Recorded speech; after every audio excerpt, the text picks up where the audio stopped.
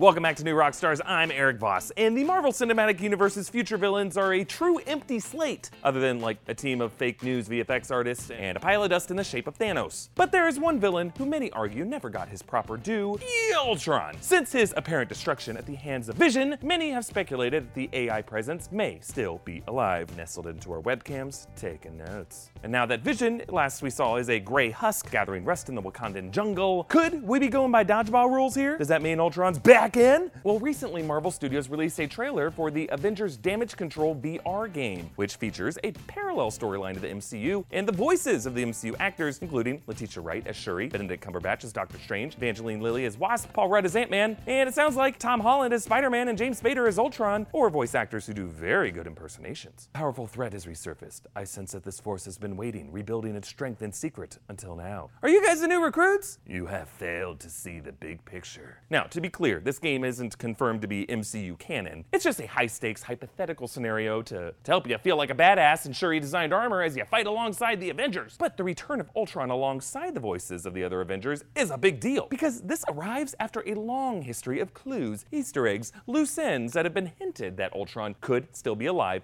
throughout the MCU film since Age of Ultron, waiting, rebuilding his strength in secret. I'm gonna explain all those details and the crazy ways Marvel could actually bring Ultron back in this special update episode of Inside Marvel. Okay, let's begin by returning to the final act of Avengers Age of Ultron. This is right after Ultron, having hijacked a Quinjet, tried to kill Hawkeye and that kid, but Quicksilver intercepted the fire and dropped dead. Hulk jumped into the Quinjet, tossed Ultron out. Scarlet Witch finds Ultron and rips his heart out of his chest. Then, when the Sokovia chunk blows up and falls to Earth, Ultron walks up in a new drone body and chats with Vision, leading to this fascinating chat about humanity from the perspective of two androids. It ends with Vision using the Mind Stone to blast Ultron, which we see from a distance. Now, it's worth noting that Ultron throughout this film is a disembodied consciousness who hops around among various drone bodies. The way you know which drone is Ultron at any given moment is the red glowing eyes. They're all Ultron technically, but the red eyes equals Spader, which made it quite interesting a few years later in Spider-Man Homecoming, when Spider-Man, trapped in the storage facility, rummaged through Adrian Toome's stolen tech to find an Ultron head with glowing red eyes. That's awesome. Yes, Peter, it is awesome, because while this Easter egg might have just been thrown in as a joke, this is the MCU, where every Easter egg is a future plot point. But how could Ultron have survived? I will dig into how. But first,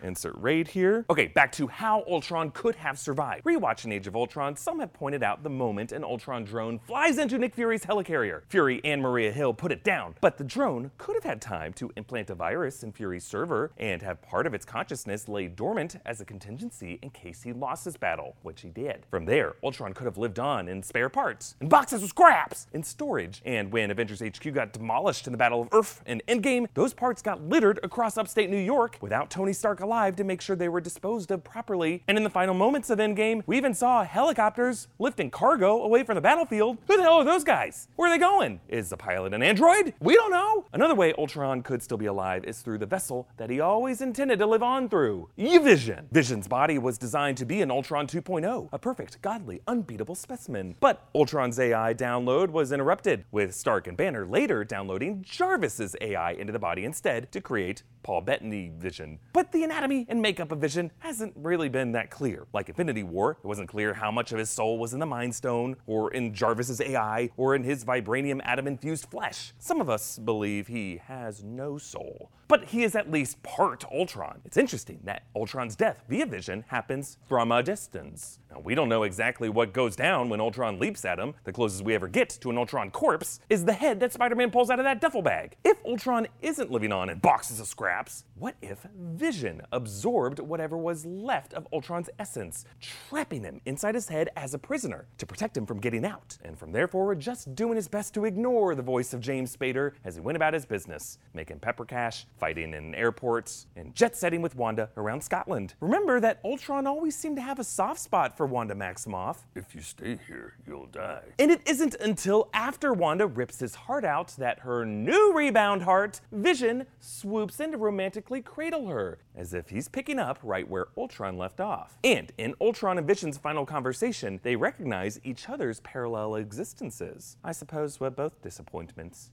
Haha, I guess we are. Perhaps all the human complexes that evolve inside Vision's head from there forward are actually manifestations of Ultron's presence in his mind, his affection for Wanda, the way he tried to imprison and control Wanda like a doll in a dollhouse, his misfire that almost killed Rhodey, if it was even a misfire, his haunting nightmares that he discussed at the beginning of Infinity War, probably narrated by Spader's silky smooth taunts. And as Ultron warned Wanda in Age of Ultron, when the Earth starts to settle, God throws a stone at it. So does Vision warn Wanda a few years later when talking about his stone. It's as if it's speaking to me. Remember, after Thanos ripped out that stone at the end of this film, we never saw what happened with Vision's android body. Wanda dusted away, and there appeared to be no burial for Vision, which makes sense, he had no soul. Androids do not get funerals. But the VFX artist behind Spider-Man Far From Home recently revealed that when looking for visual references to animate zombie Iron Man and Mysterio's illusion sequence, they resurrected, in a sense, the precise designs of Ultron, the way he and his drone's amputated bodies relentlessly drag themselves forward, refusing to die. Could these Framestore artists, who work on many of the Marvel films, including Endgame, have a similar visual in the works for Ultron's resurrection? Picture it, a headstone for Vision, an android arm bursting from the earth, and a gray Vision head, but with glowing red Ultron eyes. There are no strings on me. How do you think Ultron could return in the MCU? Comment down below with your thoughts and help free me from this temporary blue dungeon into a new home to make these Marvel deep dives even better by becoming a patron of New Rockstars Digital Studios, where you can get early access to videos and an exclusive monthly breakdown. For all these details, just check out the link below. Follow me on Instagram and Twitter at EAVOS. Thank you for joining me, and believe me, I know what James Spader's voice in your head sounds like, because he's always been up there. Oh.